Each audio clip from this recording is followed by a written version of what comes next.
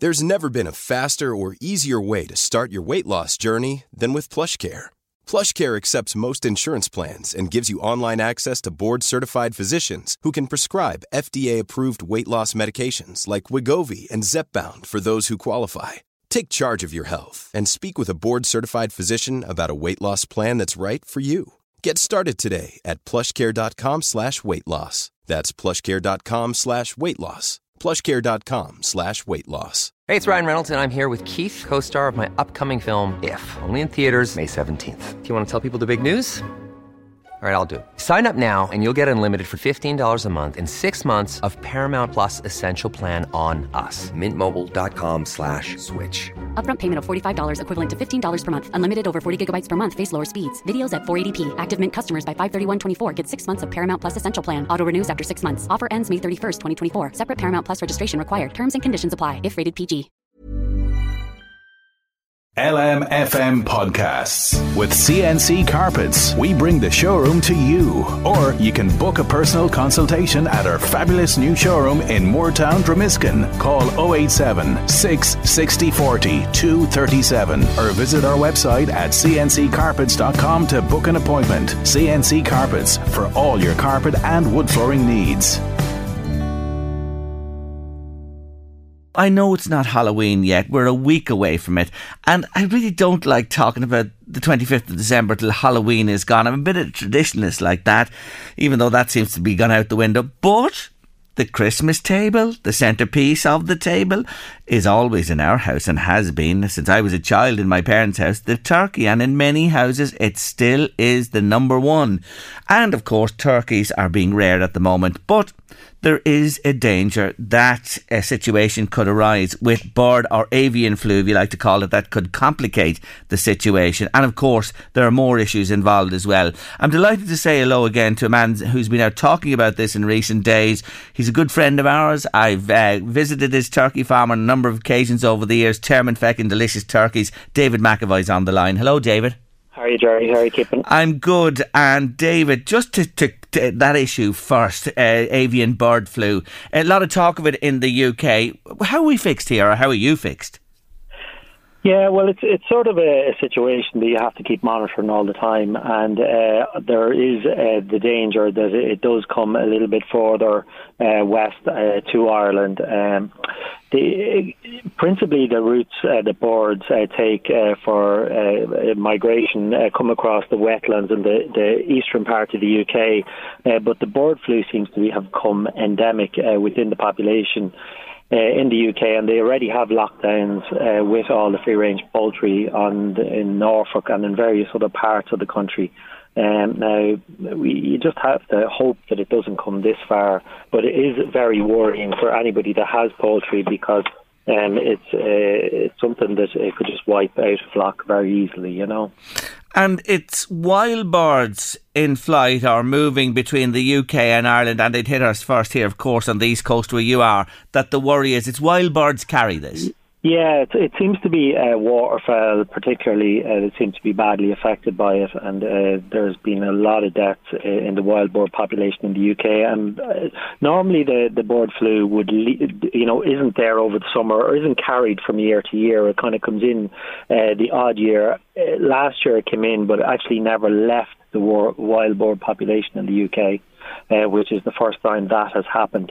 And it's just, if it's happening there, then there's a possibility that it may start to happen here, where it becomes endemic in the population. If that was the situation, you would probably end up with no free-range poultry being produced in the country. In the UK, they're very worried about the free-range production of eggs, and then just on the chickens on a weekly basis, because if the situation arises that it's there all the time, well, then there just won't be any free range production.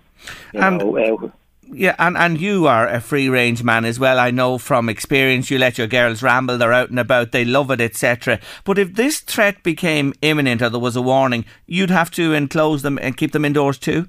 Yeah, no, if the department decide that the birds have to be kept in, then they just have to be kept in. If there was any outbreaks in the Republic or even in Northern Ireland, which wouldn't be too far away from us, then we would probably get a derogation to, we'd be told to keep the boards in. And at that point, we would have to keep them in. Now, it's not so bad. It's only 5 weeks of Christmas, and they've been outside since the beginning of July. So they've had plenty of time outside at this point. But it is still kind of a very tight situation, because there are, it's approximately 5 weeks to, the processing the turkeys in Ireland.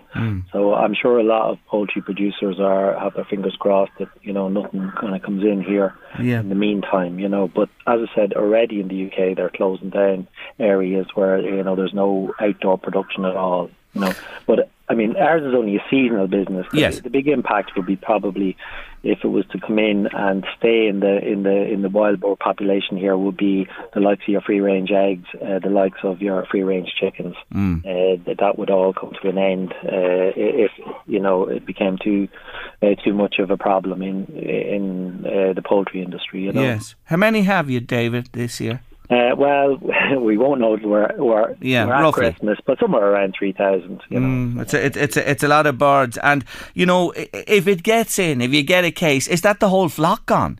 Yeah, that's it.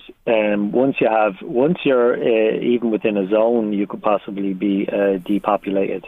Really? They I don't know exactly. I think it's 3 kilometres. If you're within 3 kilometres of an outbreak, then there's a depopulation.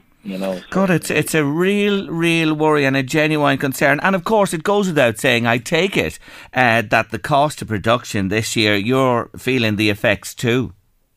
Yes, well, whether, we're basically in an economic war with Russia, where the war has caused the raw material costs, which is basically the grain, and then everything that goes along with that, fuel costs, has just spiraled. It's just, it's kind of what we've had in this year is we've had 20 years inflation just brought into 1 year. So there's been pretty stable prices for the last, I suppose, 30 years.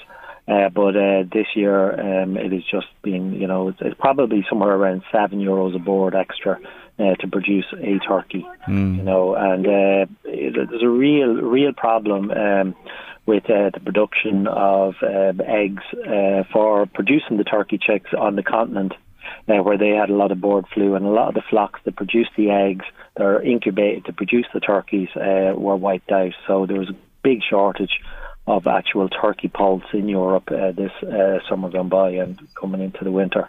So that has made, turkey prices at the moment in the international wholesale market are approximately 45% above what they were last year or any other year or any other recent year, so it just means that it's going to be very, very tight this Christmas. Yeah, of course it is. The year, we spoke and followed your year there with you, and I know that you love dry weather, warm weather. Oh, I was thinking about you the last few days and your girls with those downpours. I'm sure it was just difficult. Well, it's not. It doesn't affect the boards particularly, but what happens is the ground becomes so waterlogged that you can end up creating a lot of muck outside. So you just don't want the absolute downpours we've been having. It's just beautiful at the moment, and everything's drying up, and that bit of sun will help dry things further. So just hopefully when we do get the bit of rain, it isn't coming in a deluge like we've had at the weekend. Actually further south it was worse again. The rain was even heavier. Yeah. So we sort of got off a little bit lightly. But last year we didn't have a wet day for September and October. This year we've probably had 20 wet days for those 2 months. So, it just makes it a little bit more difficult. It doesn't affect my birds because they're a good age and they have like a wax coating on their feathers and, they're mature. But if somebody was trying to let out turkeys that were hatched in September, then they would run into real difficulty because those birds wouldn't be able to withstand that kind of wet, Yeah, for sure. Remind me again, Mr. Fox is a predator, of course. Is there predators in the skies? Did you talk to me about that before? No. Well, I'll tell you what, there's a lot of buzzards flying around Tarmanfach in the skies and that whole area, and when they see the buzzards, they kind of get a little bit panicked because I suppose they have, even though I don't know where they've learned the knowledge as they're kind of domesticated poultry, they still have the instinct that when they see a buzzard in the sky, they're kind of thinking of a golden eagle maybe coming down to swoop them away. But the buzzards, they might fly down to the posts and things like that and have a look at the turkeys, but they don't go near them. They're not kind of they're more of a scavenger buzzard rather than an attack type bird of prey. So, but the turkeys do get a bit scared when they see them flying in the sky. The same as when they see an airplane really high up flying over. They kind of think it's a bird of prey as well. But now the foxes aren't too bad. They come in around the sheds at night. But the birds are in at night, so it doesn't affect them. It's more maybe a domesticated dog that's on the loose or whatever. But touch wood now, we haven't had a problem in a good few years regarding any attacks. But certainly you'd have to keep an eye to make sure you have everything secure at night. Yes. Nothing can get in, because they do come around the sheds and they look in and try to get in, but they just can't, And, it just shows the innate nature of them, as you say, even though they're domesticated, that sort of is built into their DNA. And just before you finish, are they making well weight-wise? Are you happy with them? Yeah, no, the weights are fine. The weights are fine. We actually would prefer a little bit now would be that the weather be just a tiny bit colder. And that actually helps their appetite, and it helps them put on a little bit more weight. If it's really, really mild, they're a bit like ourselves. They don't feel like eating as much, and therefore they actually don't put on as much weight. But touch wood, so far this year they're looking great. They've started to gobble. Turkeys don't gobble till they're 20 weeks old, and ours are gobbling now. A lot of turkeys around the country would never get to gobble because they're not actually kept long enough to develop the vocal cords to gobble. But they're looking great. They really are. The colours are looking fantastic on them. Well, good on you, and stay away, please, bird avian flu. We don't need you here for the next number of weeks, or at any stage, I have to say. Thank you so much for joining me, and wish you well on the run into the Christmas season. Yeah, that's it. Thank you very much, Sherry. Take care of yourself. Bye-bye. That's David McAvoy there from Termonfeckin. Delicious turkeys. They are delicious. I can vouch for it. I'll be having a couple myself this year for sure. They're the bronze turkey, and I don't know what, the flavour of them is just something else. They really are. But there you are. Many threats, many difficulties, and day to day just keeping a good eye on it. Louise, I'm in trouble. I'm in trouble again. You won't believe this. I'm in trouble with me kettle. It looks like it's on the blink. The kettle that you just bought? Well, when you bought it recently? Well, I'll tell you, I bought it, I think, last Christmas, but I didn't use it, you see.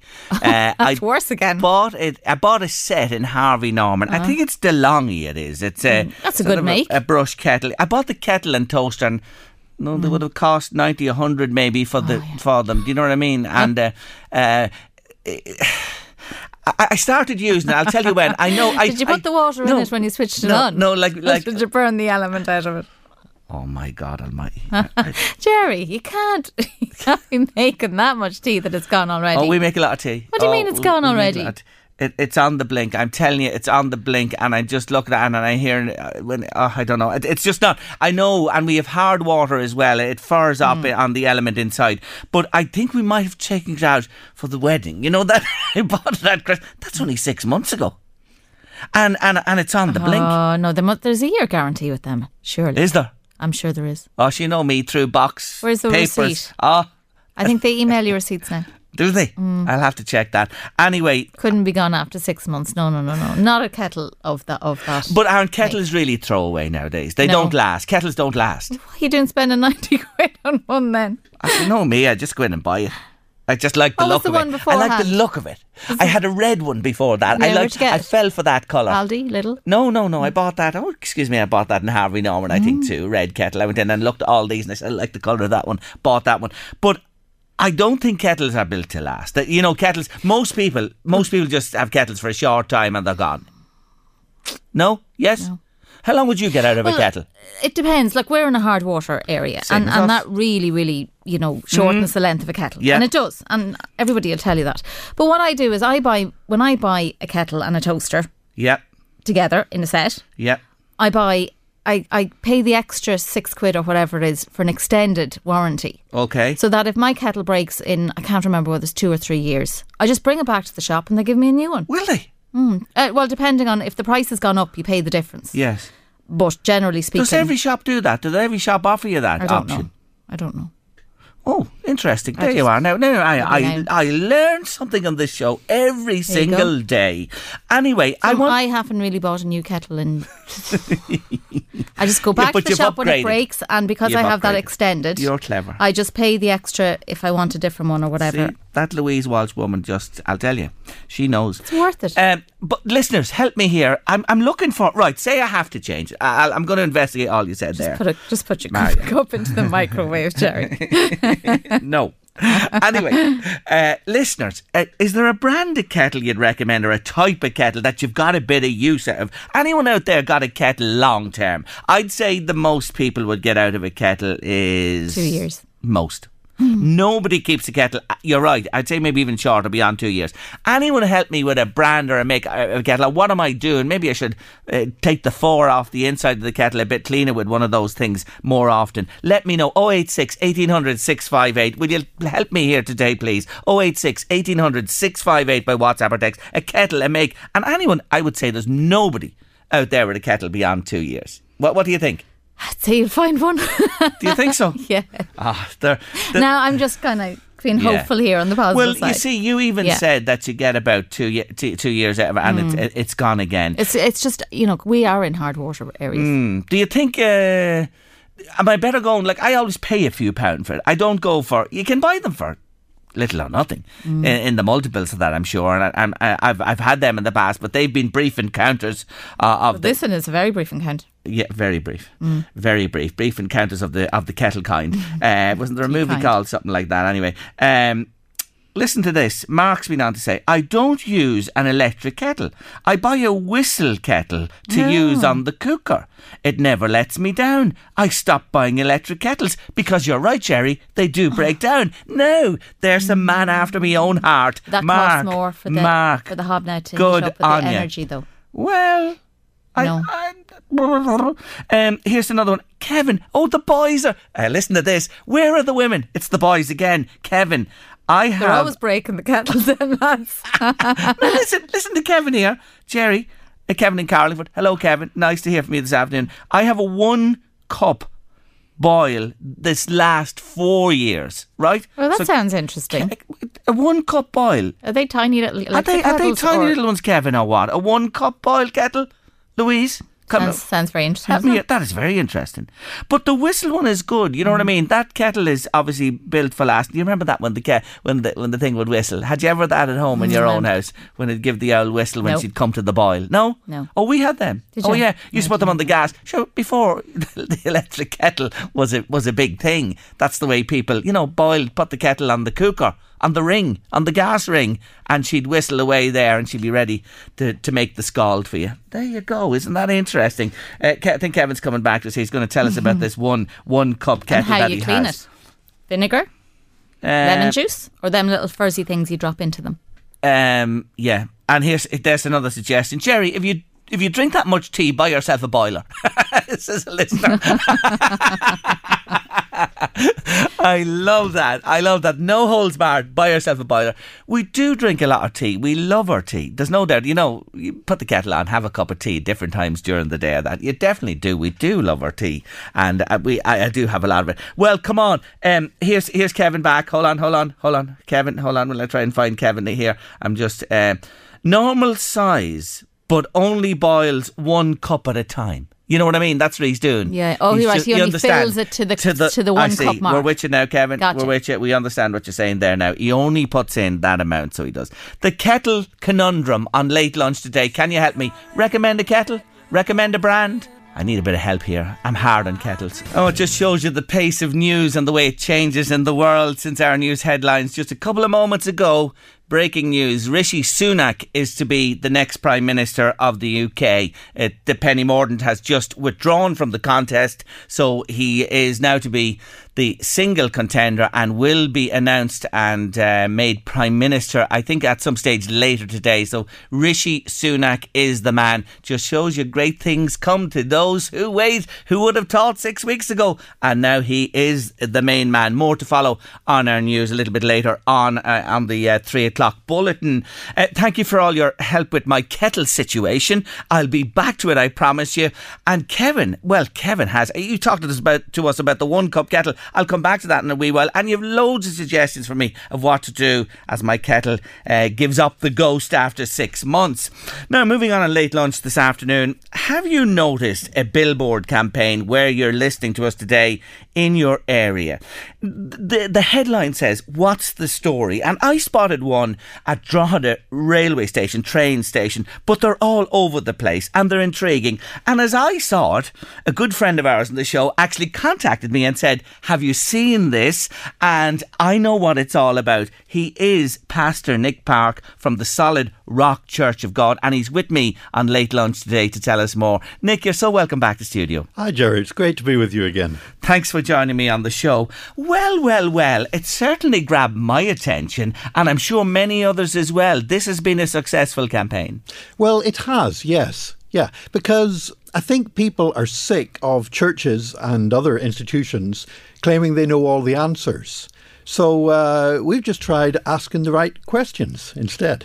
And, this is a campaign that goes across 130 churches right across Ireland, and people were asked, what are the big things concerning you in your life? Isn't this right? That's right, but the people that were asked these questions were not the people in the churches, but they were people on the streets. Yes. So, for example, when we had the Fleadh here, there was people out asking people on the streets of Drogheda, if you could ask God one question, what would you ask him? Isn't that interesting? So it's just not confined to church members. It as everybody and anybody who have been involved in this survey have put the questions forward. And what you've done is you've really, condensed it into 6 major questions. Yeah, it turned out there were 6 big questions that people were asking. So we said, let's address these questions. And it's not an in-your-face thing, it's you see that you saw the poster there. You have to actually follow the QR code or go to the website to find out there's people sharing their stories on there,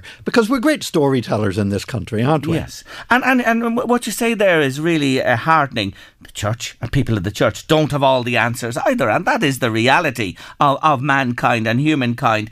Let's look at the 6 questions that, and you have been part of the group who've tried to address these questions, I want to say as well. So the first one is, I suppose we all ask ourselves this, and more today than ever, Nick, as you can realise what's going on in the world, is there anyone out there? Yeah, that was the first of the questions. Is there a God? Is there anybody there? And sometimes people have tried to answer this by logical deduction and such like. But actually, the thing is with God, if he was there or not, it wouldn't really matter unless he was a God that is knowable, that makes an actual difference to your life. So in answering that question, rather than addressing it from a scientific perspective, although we did have actually a professor in mathematics from DCU addressing it, but the main way we tackled it was by people just to share why they found in their lives that there was somebody there when they needed him. So that is the thing. You can find him if you want him. He's there. Yes, that was my experience many years ago. Yes, and which you told us here. We've talked about it before. I was in a bad place and I thought it was all up with me. And then I found Jesus and he changed my life. And so we allow people just to tell their story.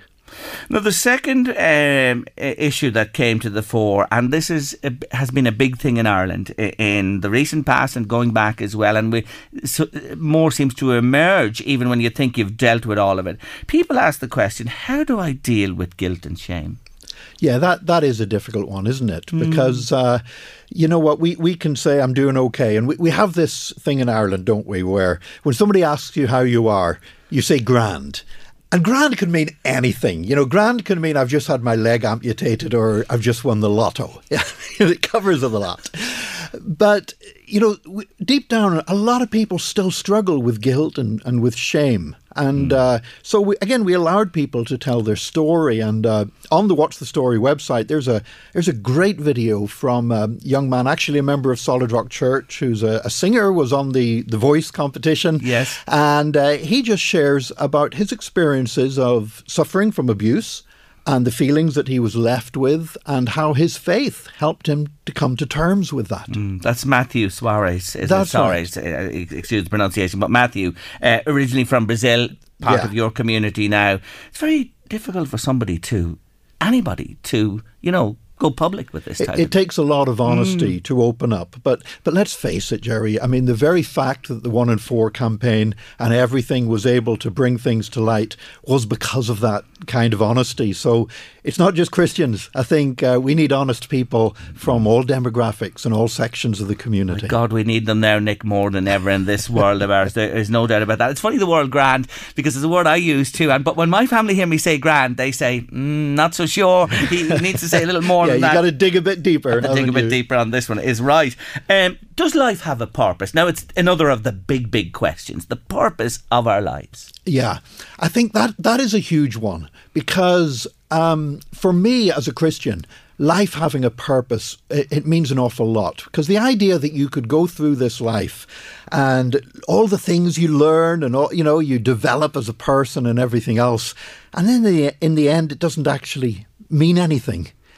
That would be really depressing, I think. So I think we all want to find a purpose and what our purpose is in life. Why are we here? And we are here for a purpose. And it is short, Nick. We all get carried away. Sure, we all think we're going to live forever. Yeah. Don't you? But if you didn't, really, then the human race wouldn't carry on. Well, Jerry, I mean, I turned 60 in August.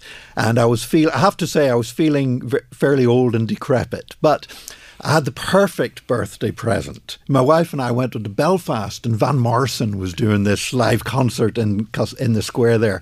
And I looked at Van, who's 76 now, I think, and still rocking. And I thought, I have a bit of years in me yet. Good on you. Inspiration from a legend, I have to say. And why not? Why not? Because whatever length we get in this life, be it brief, mid or long as well, of course there's a purpose, isn't there? And it's finding that purpose and making our life count. It certainly is. Now, the other one, beyond this existence, this was the next question. What lies beyond? Yeah. Well, I think for Christians, that's for us, is that beyond the grave, there's a resurrection promise. There's a new life, a new body. And the Bible talks about death having a sting. If there was nothing after death, death might seem a depressing prospect, but we wouldn't fear it. But people, what's after it? And I had an experience with my wife a few years ago. We went to the Bahamas and we saw a stingray experience advertised. And you get in the water with the stingrays and you hand feed them and you pick them up and everything else. But they've got their stingers removed. And, I'm thinking it would have been a very different experience in the water with all those stingrays if they still had their stingers. And it's the same thing with death. For Christians, we believe that the sting of death has been removed. So we still die. But, I had a little girl that died, a little disabled daughter died when she was just 4 years old. And I remember her older sister was in the car with me shortly afterwards, and she was trying to process this. And it was a summer's day, and there was a truck driving past, and the shadow of the truck fell on our car. And I said to her, Kirsty, would you rather be run over by the truck or run over by the shadow of the truck? And she had just turned 6, but she knew the right answer. Yes. And for us, that's what we believe as Christians is, we face the shadow of death, but death has lost its sting. Interesting. So what a fantastic analogy you made there on the spot. I understand why you do what you do now, to be honest. I always have anyway. This is a big one now because we're on number 5 of 6. Is the church part of the problem or part of the solution? And that is something that perplexes many Christians, many. Yeah, particularly when people have been hurt. Because a lot of people, let's face it, in this country have been hurt by religion. They've been hurt by churches. They've been hurt by representatives from whom they expected better. And I think sometimes we can get a one-sided view of history where we just think the church is responsible for all the problems. But of course, we have universities, we have hospitals, we have trade unions, we have workers' protection. Even our child protection laws came about through Christianity. Yes. Now, the church hasn't always lived up to those ideals. But I think when the church works the way it should, it can be part of the solution rather than part of the problem. It has to have learned, hasn't it, Nick? You have to say this. God Almighty, with all that's happened as well. You would love to believe that. Well, you'd love to believe that. But you know what? You're always going to get hypocrites. Now, one way I look at it, Jerry, is this, that people only counterfeit something that's worthwhile. You never heard of anybody counterfeiting a load of 5-cent coins because they're not worth enough. But a lot of shops won't even take a €500 note because there's so many fake ones around, because people counterfeit what is valuable. And that's why we get hypocrites in the church, because they sense actually there's something worthwhile there. And as somebody once said to me, they said, I won't go to church because it's full of hypocrites. I said, sure, come along. One more won't make any difference.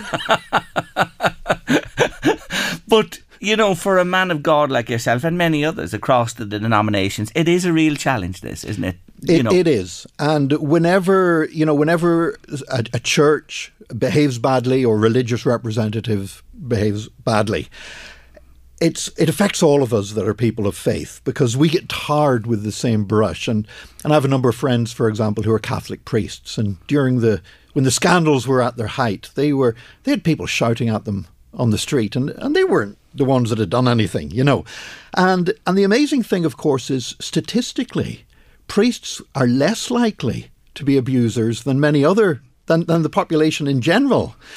But I think the thing is this: when it comes to the church, we don't just expect the church to be as good as everyone else or as bad as everyone else. We have an expectation they're going to be better, and the church hasn't always lived up to that. That is so true. And finally, when we take this sixth big question, and it is another one, people look at the war in the Ukraine and look what's going on. The mass shootings in the United States, the famine in Somalia at the moment, yet again people dying by the day and by the new time, children as well. And to summarise this question, where is God in this world of suffering? Yeah, and why does God allow it?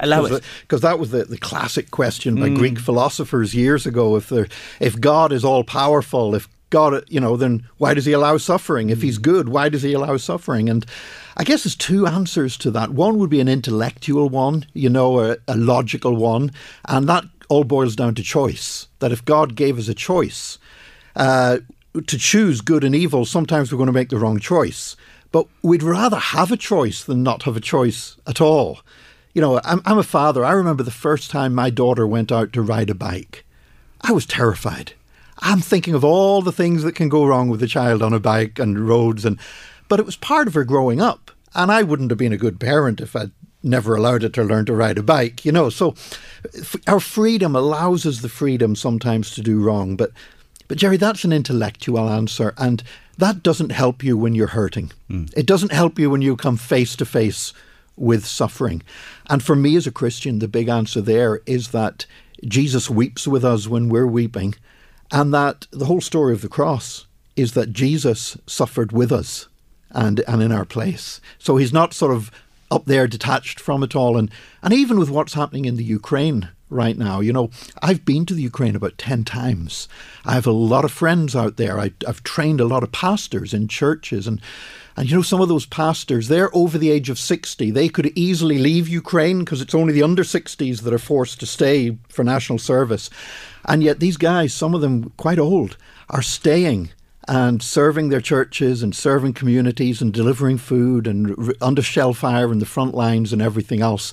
And for me, they are an evidence that God still cares, even in the midst of the terrible suffering that's going on there right now. When you think of that, and people of faith in the church and men of the cloth and women have done that. When we ponder that for a moment, you've been on the front line in so many situations. Yeah. Now, there's been some rascals as well as men of the cloth. Yes. But there have been some who have really been sacrificial. Yeah. So 6 big questions addressed. What's the story? 22.ie? That's the website. That is the website. It is well worth visiting, folks. And I know you are there attempting to answer many of these as well, along with others. What's the story? 22.ie. It's fantastic. You've done a really great job. You have. You've set us all thinking, and you've tried to address the big questions that are out there at the moment. Well done to you. Well, hopefully it'll provoke people to ask those questions and think about them a little bit more. Absolutely. Pastor Nick Park from the Solid Rock Church in Drogheda. Thank you so much for joining me on the show. Always a pleasure. Thanks, Jerry. Oh, they were so big at one stage. 5 and Keep On Moving on your late lunch this afternoon, and we do keep on moving on the show. Kevin's kettle, Louise, it's brilliant, isn't it? Yeah, it's a great little thing, isn't it? Explain to the listeners what it is. It's kind of like a mini boiler, isn't it?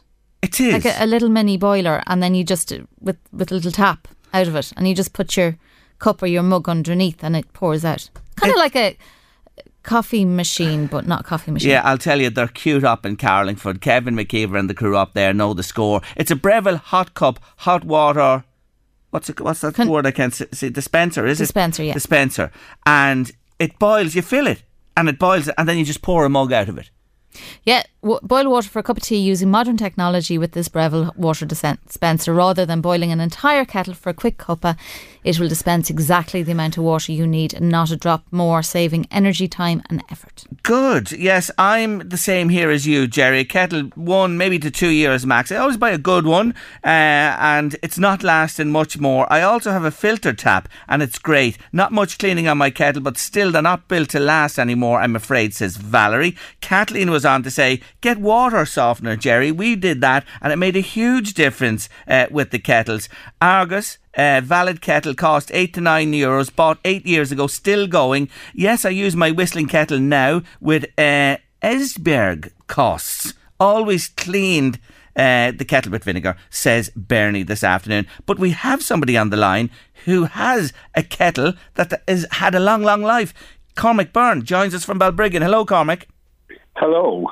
How are you today? Tell us your story about your kettle.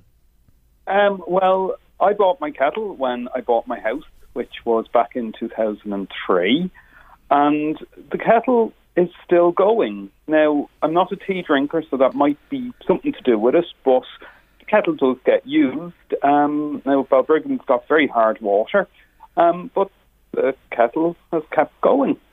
Good on you. And it's hard water in your area, isn't that right? Yeah. It is very hard. Yeah. Now, if you don't drink tea, of course, the listeners are saying, well, if Kevin doesn't, or if Cormac doesn't drink tea, Jerry, what does he drink? What do I drink? Well, I drink coffee. Yeah. And water, fruit juices, that type of thing. Few beers every now and again. Of course, yeah, like the rest of us as well. But I'm getting at the kettle, so you really do boil the kettle for the coffee?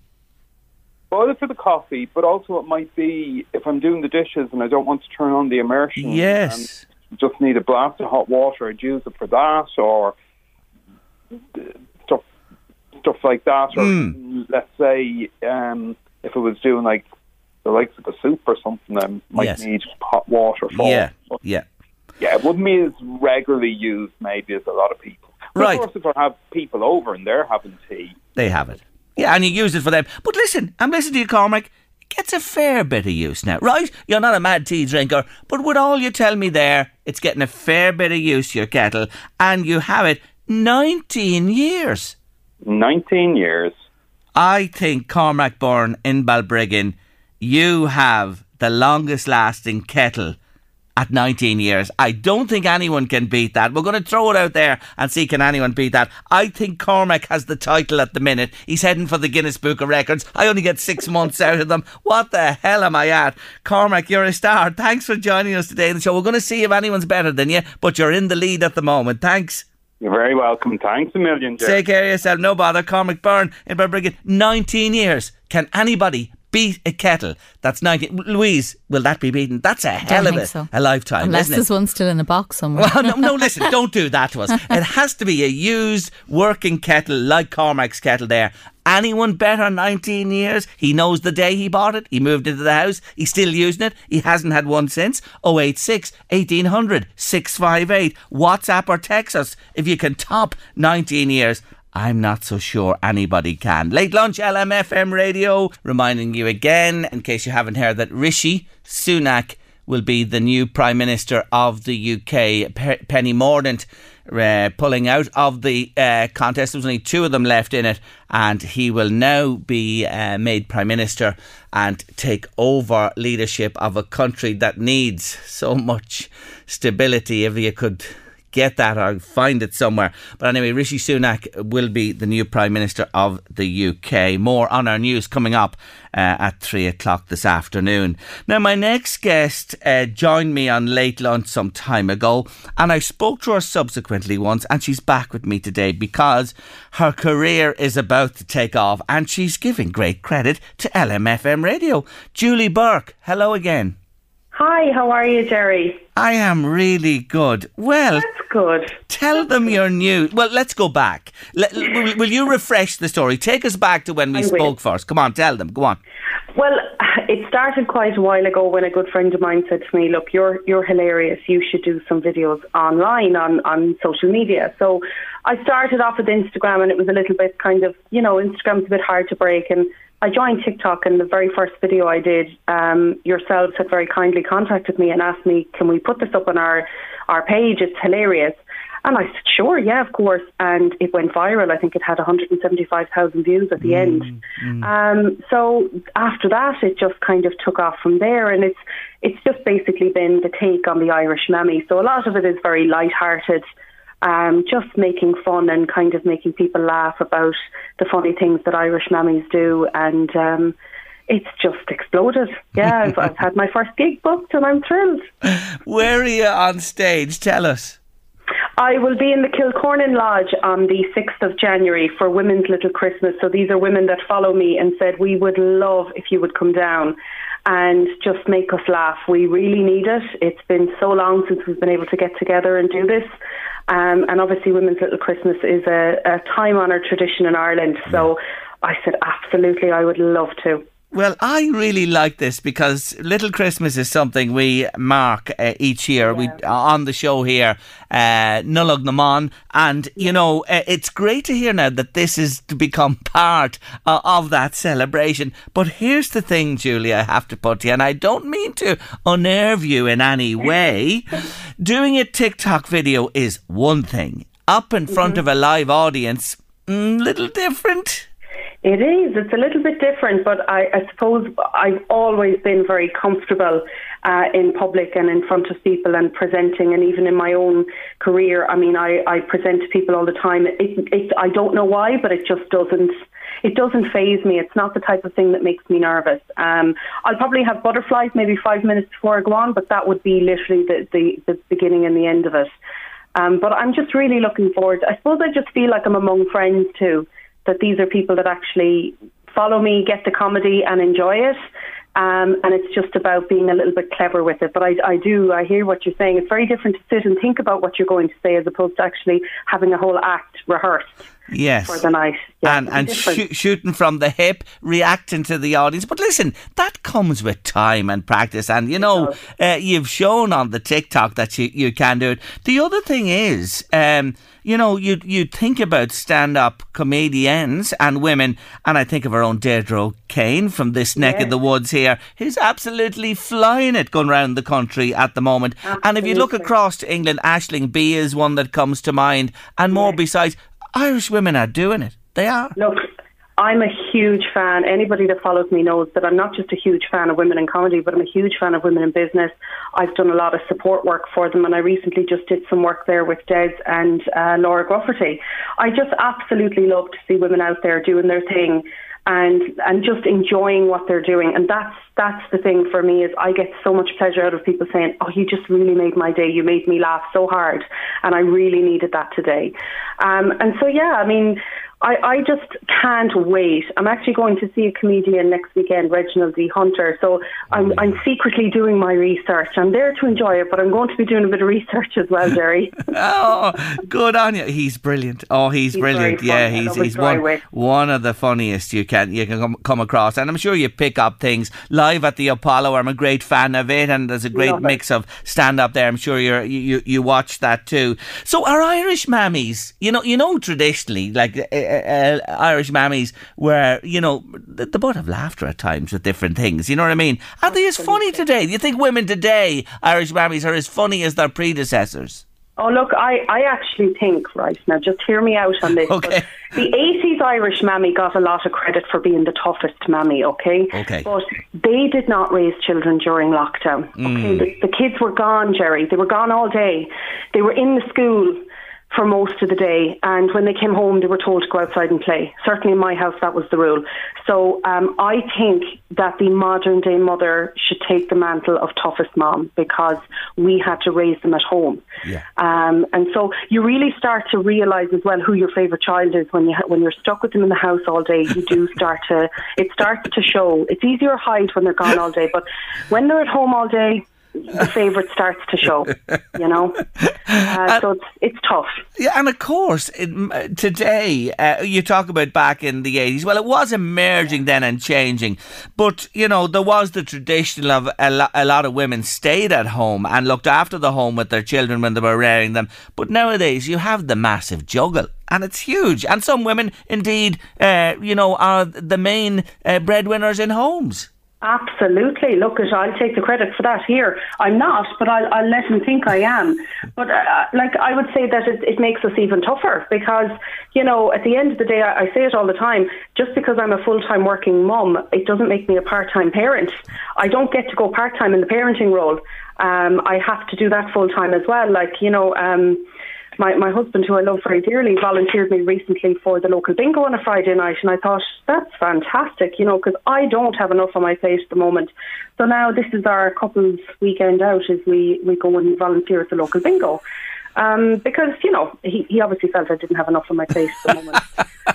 You're a soft woman. You're a soft woman. No, you're not. Thoughts and prayers for him, Jerry. Thoughts and prayers for him, because, I wasn't impressed. But I have to admit, I actually love it. We love being out in the community, and we love doing things in the community. And now that I'm becoming the local community celebrity, like, you know, it's even better. You know, it's even more fun, because I was recognised at the bingo the other night, which my husband thought was absolutely hilarious. Well, I ain't one bit surprised. You'll be recognised in many places with your following that you've developed online. What else? Give me a quick observation, another one before we go, to a taster for what's going to happen in the lodge.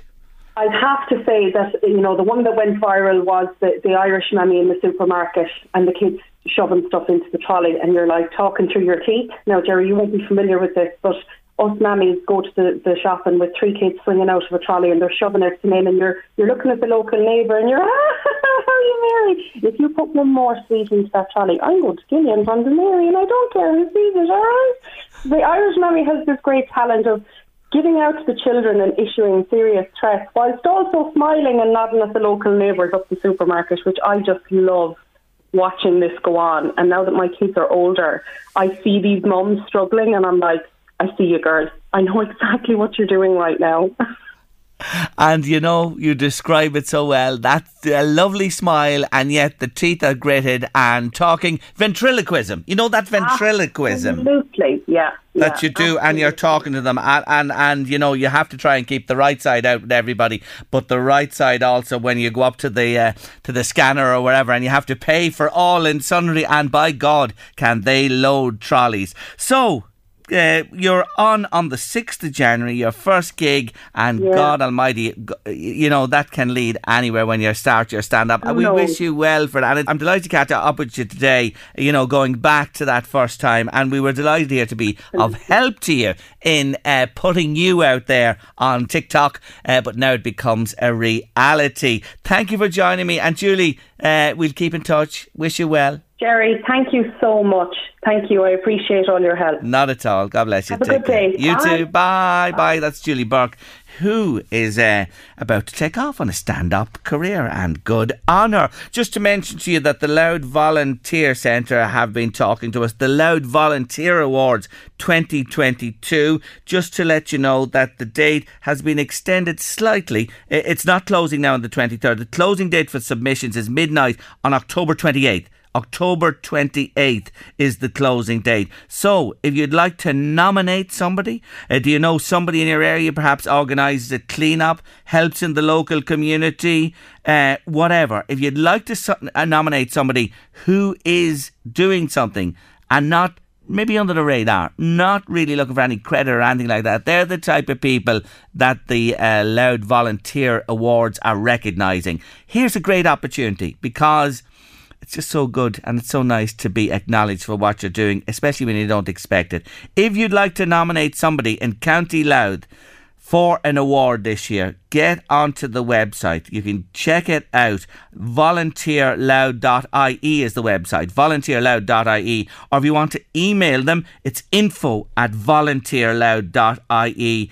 Go on, if there's somebody you'd like to put forward, do it now. The date's extended to the 28th of October. Or you can call them on 041 980 9008. That's 041 980 9008. There's loads of people out there deserve the recognition. Our woman in the UK, Dundalk, Sheila Bailey, is on the line again. Afternoon, Sheila. Hello, Jerry. How are you? I'm really good. Well, I'm just hoping here, myself and Louise are hoping for you third time lucky. Boris, Liz and now Rishi is to be the new Prime Minister. What's going on, Sheila? Well, I mean, the whole thing is shambolic. It's embarrassing. I can't find words to describe what's been going on. It's just been a horror show to watch. Sadly, I'm not sure it's over. Oh. Well, the thing, I was looking at some of the old video of Rishi, first time round, and he was very polite and very, he just treated everyone with respect. When he was being interviewed, he didn't interrupt people. He answered the question. He was just the sort of person you imagine he is in real life. And it is reputedly his advisors told him he had to get more aggressive. And if you look at the end battles with Liz Truss, he interrupted her non-stop, and he was edgy. And I just don't think he'll stand up to the scrutiny he's going to get. I don't believe this is going to be long at all. And I'm really disappointed, because we have enough crises on our hands at the moment without dealing with internal ones. That's worrying to hear, because there's no doubt he warned Liz Truss about our policies. We know that, it's quite clear. He said you're going to court disaster, which happened. They're looking at him now to say, steady it down, steady the ship, stability. I know what you're saying, the tone changed, but again, let him go back to what he was and being himself and using his experience in cabinet to hopefully lead. But here's the thing that everybody's saying, and I'd like your opinion on it, Sheila. At this stage, is it not better, or is it really inevitable that a general election will have to be called and let the people have their voices heard? Well, of course, that's what we're trying to avoid, and there's lots of reasons to avoid it. I would want to avoid it, clearly, because I'm not a Labour Party supporter, but also because we're going into the depths of the winter. The turnout will be low if you have a winter election. I honestly don't think we can afford to divert all our attention from running the country, from dealing with the problems we have, from the cost of living crisis. Because electioneering, you know what it's like. It's all encompassing. You have to devote yourself to it and forget about everything else. And I don't think we could deal with that right now. I know Labour would be not your cup of tea to be elected as government, but the Conservatives, they're 12 years there now. We've been through the whole Brexit thing. The Northern Ireland thing is still up in the air. The trade deals haven't been done elsewhere in the world. I was reading the editorial of The Observer newspaper yesterday, and my God, they don't hold back in pointing out that where this all emanated from back with Cameron and an element of the Conservative Party, and they're really saying that, this is the fallout from Brexit. Now, I know you're a fan of Brexit yourself, Sheila, but what do you say to all that? I think what you say is, now I'm probably not going to please you by what I'm going to say next, because it's a bit too close to home. Part of the problem, I think, that we have here is that our media is essentially all left-wing. And so when we should have been perhaps concentrating on, this is the government we have, these are the policies we have, and this is what we're going to do, it was more a case of ripping things apart and throwing things in the air. And actually, I think that's what will take Rishi Sunak down, because I would say, rather than the news desks in BBC and Channel 4 sitting there thinking, well, what's he going to do now? What is his plan? How is he going to deliver it? It will be a case of, well, is he worth 730 million or 731 million? Is his wife paying enough tax? Why does he have 3 houses? It would all come down to personalities. And I mean, all politics is local, as we say at home. But I think that will be one of the biggest challenge he'll have is the fact that he is so, and it's Labour's big stick to hit him with. He is so far removed from the person in the street that he won't feel what people are going through right now. And I must say, it is really noticeable now that cost of living is going up drastically. Just ordinary things in the supermarket, I'm doing a double take and thinking, God, it wasn't that price last week. So I think it is inevitable that everybody, instead of concentrating on running the country, on getting things back on track, will be just pushing to find fault so as there is a reason. You see, that's what happens, though. Scrutiny is the job of the media, and they will definitely scrutinise them inside out. And of course, I know you say about the leaning to the left, but of course, there's a huge element of conservative, involved in media as well. That needs to be said. Anyway, look at Sheila. I have to leave it there today. I'm just glad to get you for a few minutes. I wish you well. I hope it's third time lucky. I do too, Jerry. I do too. Thank you for being so cooperative and joining us at the drop of a hat. I really do appreciate it. Bye, sure. Sheila. Take care of yourself. Bye-bye. We watch with interest. My God, you know how much I love my sport, but the best sport at the moment is watching politics in Britain for sure, and it is no laughing matter. Kettles. Go to Kevin McAllister on West Street in Drogheda as a listener. My kettle's still going after 5 years and it's never off, said Teresa. Hi Jerry, electric kettles are very hard on power. Your option is that whistle kettle, in my opinion. Now you have go on, complicated for us all. Tell us more about you and your kettle. I bet you everybody does it. You reboil the kettle. Do you do it? Yeah, of course. As in, you boil the kettle and you have the cup, the tea and everything ready, and the kettle boils and the little switch goes off. Yeah. And then just before you pour the water, you just boil it again just to make sure it hasn't gone down a degree. Do you always do that? Yeah. Well, there you are. We have something really similar. I do the same. Doesn't everybody? I suppose they do. She'd have to make sure it's just given that bubble. I know, but if you're there and it's gone by 5 seconds, it's a bit OTT.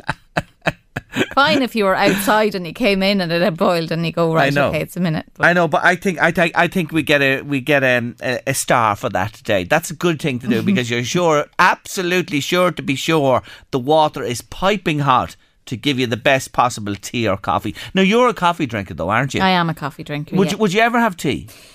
Used to always drink tea until I gave up sugar, and now I can't drink tea without sugar, so I don't drink tea. And you put sugar in your coffee? No. Oh, no, I gave up. Good on you. I gave up that a few years ago. Good on you. Well done. I just couldn't. I couldn't take sugar in tea. Are you joking? And a lot of people do put a little sugar into their coffee just to take the edge off it. I know that as well. But no, sugar in those type of drinks, I just couldn't do it. Yeah, I like that. Yeah, I'm the same. Even if it's only 30 seconds, and I go over. If you're standing right beside it, yes, and it goes clicks, you just do it again. Yeah, just hit it again, just to make sure, and then the water goes out all over the place, and you nearly scald yourself putting it into the cup. Oh, stop. What are we like? Anyway, Louise, this time on Late Lunch, at this time today, would you just hit the kettle there? The Late Lunch Artist of the Week. Artist of the Week. It certainly is today, because my Artists of the Week this week were formed in Union City, New Jersey, just outside New York, in 1968, comprising George Cummings, Ray Sawyer and Billy Francis, who were all previously in a band called the Chocolate Papers. They were joined by Dennis LaCorriere, it's a long name that, LaCorriere, and called themselves Dr. Hook and the Medicine Show, a name inspired by Sawyer's eye patch, which he wore following a near fatal crash in 1967. Incidentally, they shortened the name to simply Dr. Hook in 75. They performed for a couple of years in their own backyard before some of their demo tapes were picked up by Clive Davis of CBS Records, who signed them up in 1970. A great move which saw Dr. Hook become a huge success internationally, over the next 12 years, thanks to songs like this. Years from now, I'll want you years from now, and I'll hold you years from now, as I love you tonight.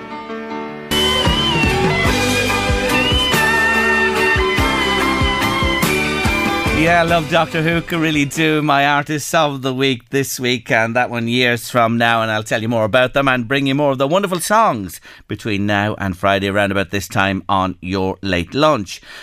Trader Lodge Daycare Centre opened with a fanfare earlier this year, and it really is a wonderful facility at the heart of the community in the North East, much in demand, but it takes money to keep the show on the road. And with this in mind, I'm going to have a chat for the next while with Anne Short, who's been rattling the buckets for years, and our dream came true this year when Trader Lodge opened, and Leonora Riley, she's a local artist as well. Welcome, ladies, to the show. Thank you, Jerry. Thanks for joining me both. Anne, if I could start with yourself. Well, look, the place is busy, isn't it? The demand is huge. Oh, look, Jerry, we've had a waiting list for the last 6 months, I have to tell you. And just this week now, we got permission to open for our 5th day, which means from next Monday on, we'll have 5 days open to our clients.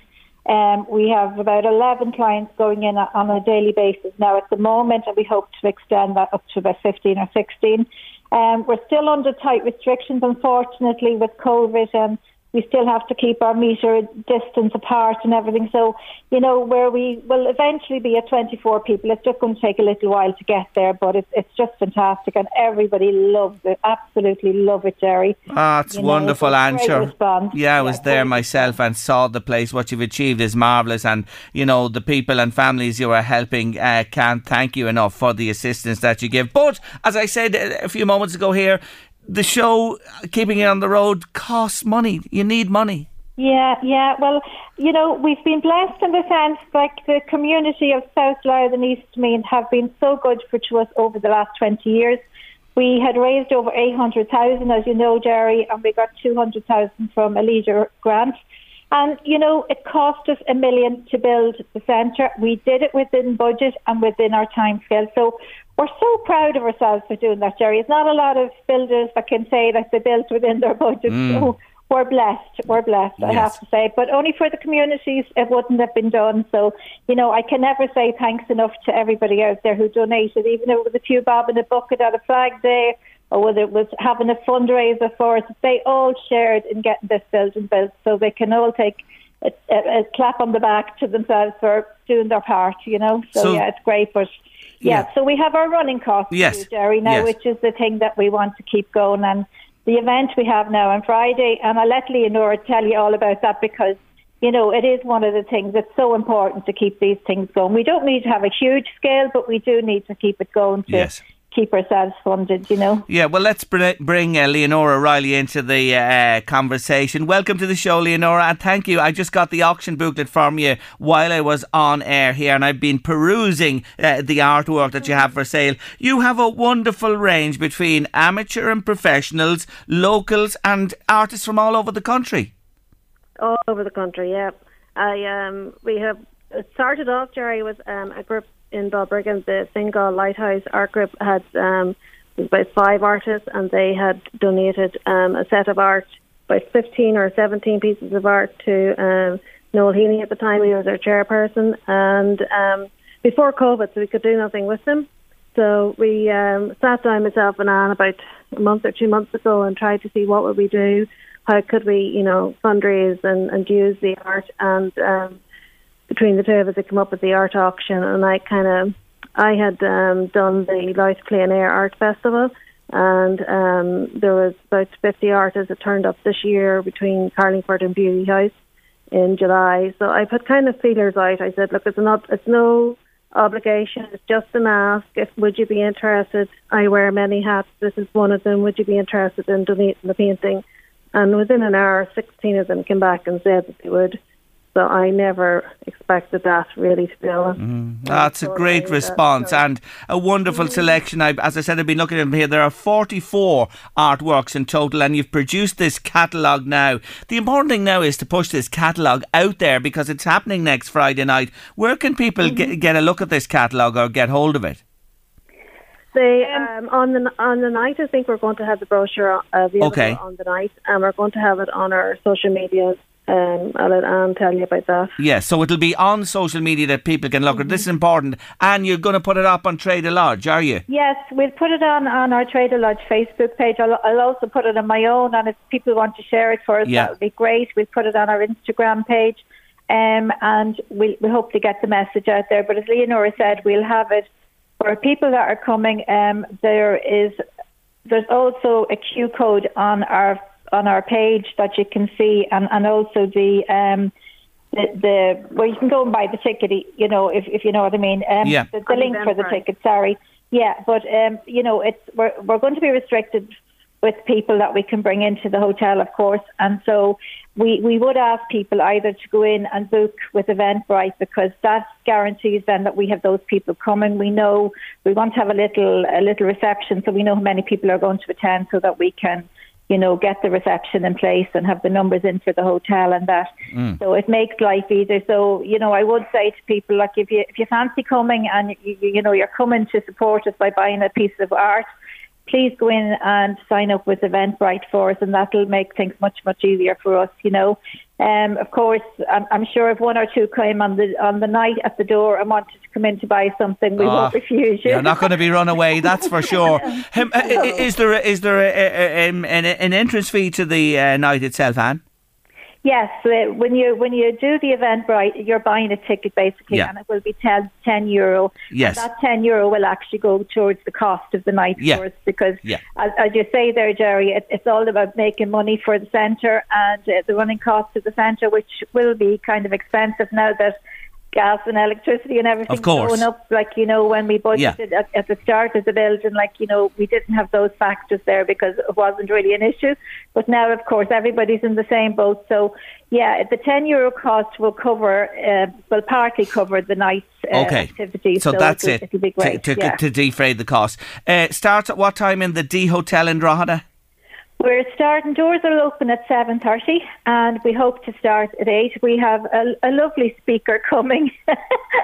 You might know him, Jerry. His name is Jerry Kelly. He's going to do the auction for us. Yes, I'll be there, folks, on Friday night, because I'm just delighted to assist this. We have to give you a little plug, Jerry. Thanks. Anyway, I'm there and I'm going to have the gavel and I'm going to try and knock these works down. There's a guide price on the brochure, which you'll see, which will be available online now. But Leonora, I have to finish up in half a moment. Well done to you. You've done a great job, Leonora. Oh, thank you very much. Well, we put our heads together and kind of came up with it together, so we're kind of keeping each other going. But the brochure, the Eventbrite link and all of that, once that's there, that means people can see the artworks. We did actually have, at the motor show, we did have all day on Saturday. We had all the art that's up for auction. We had it all out on display in the Methodist Church. Yes, there were lots of people called. There was a few people called in there. Yes, there was indeed, and a lot were interested just even to come in to see the doors open. They want to see the church as well. But it was great to see people coming in. Okay, well, folks, I have to leave it there today. 7:30 Friday, the D Hotel. Book your tickets online with Eventbrite. £10, snip at the price. Look at the artwork and the brochure. If you want a bid, come along. And Friday night, all money's going to Trader Lodge, a wonderful, wonderful cause. Thank you both for joining me. Thank you, Terry. Take care of yourselves. See you then. Bye. Anne Short and Leonora Riley there. And I'm looking forward to it myself. Tomorrow on Late Lunch, if you suffer with any thyroid problem, you might want to be with us tomorrow on the show. We have a very interesting feature on it for you, 2 on Tuesday and more besides. Eddie Caffrey's coming next with The Drive on LMFM radio, so stay with us here on 95.8. all the bands, and of course online and the app as well. Download the app and listen to us there, lmfm.ie. When you head out, if you're going for a little walk around this evening, do take a look at the autumn colours all around us in the trees. I meant to mention it. It's absolutely magnificent. Take it in, enjoy it. The last of the light, because the clocks are changing, remember, this coming weekend too. So it's a nice evening. If you can get out and about, enjoy the beautiful autumn colours here in little old Ireland. That's it for this Monday afternoon.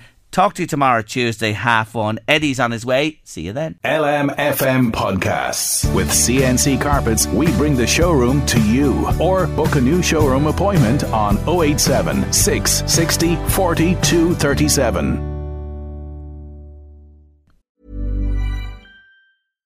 One size fits all seemed like a good idea for clothes. Nice dress. It's a t-shirt. Until you tried it on. Same goes for your healthcare.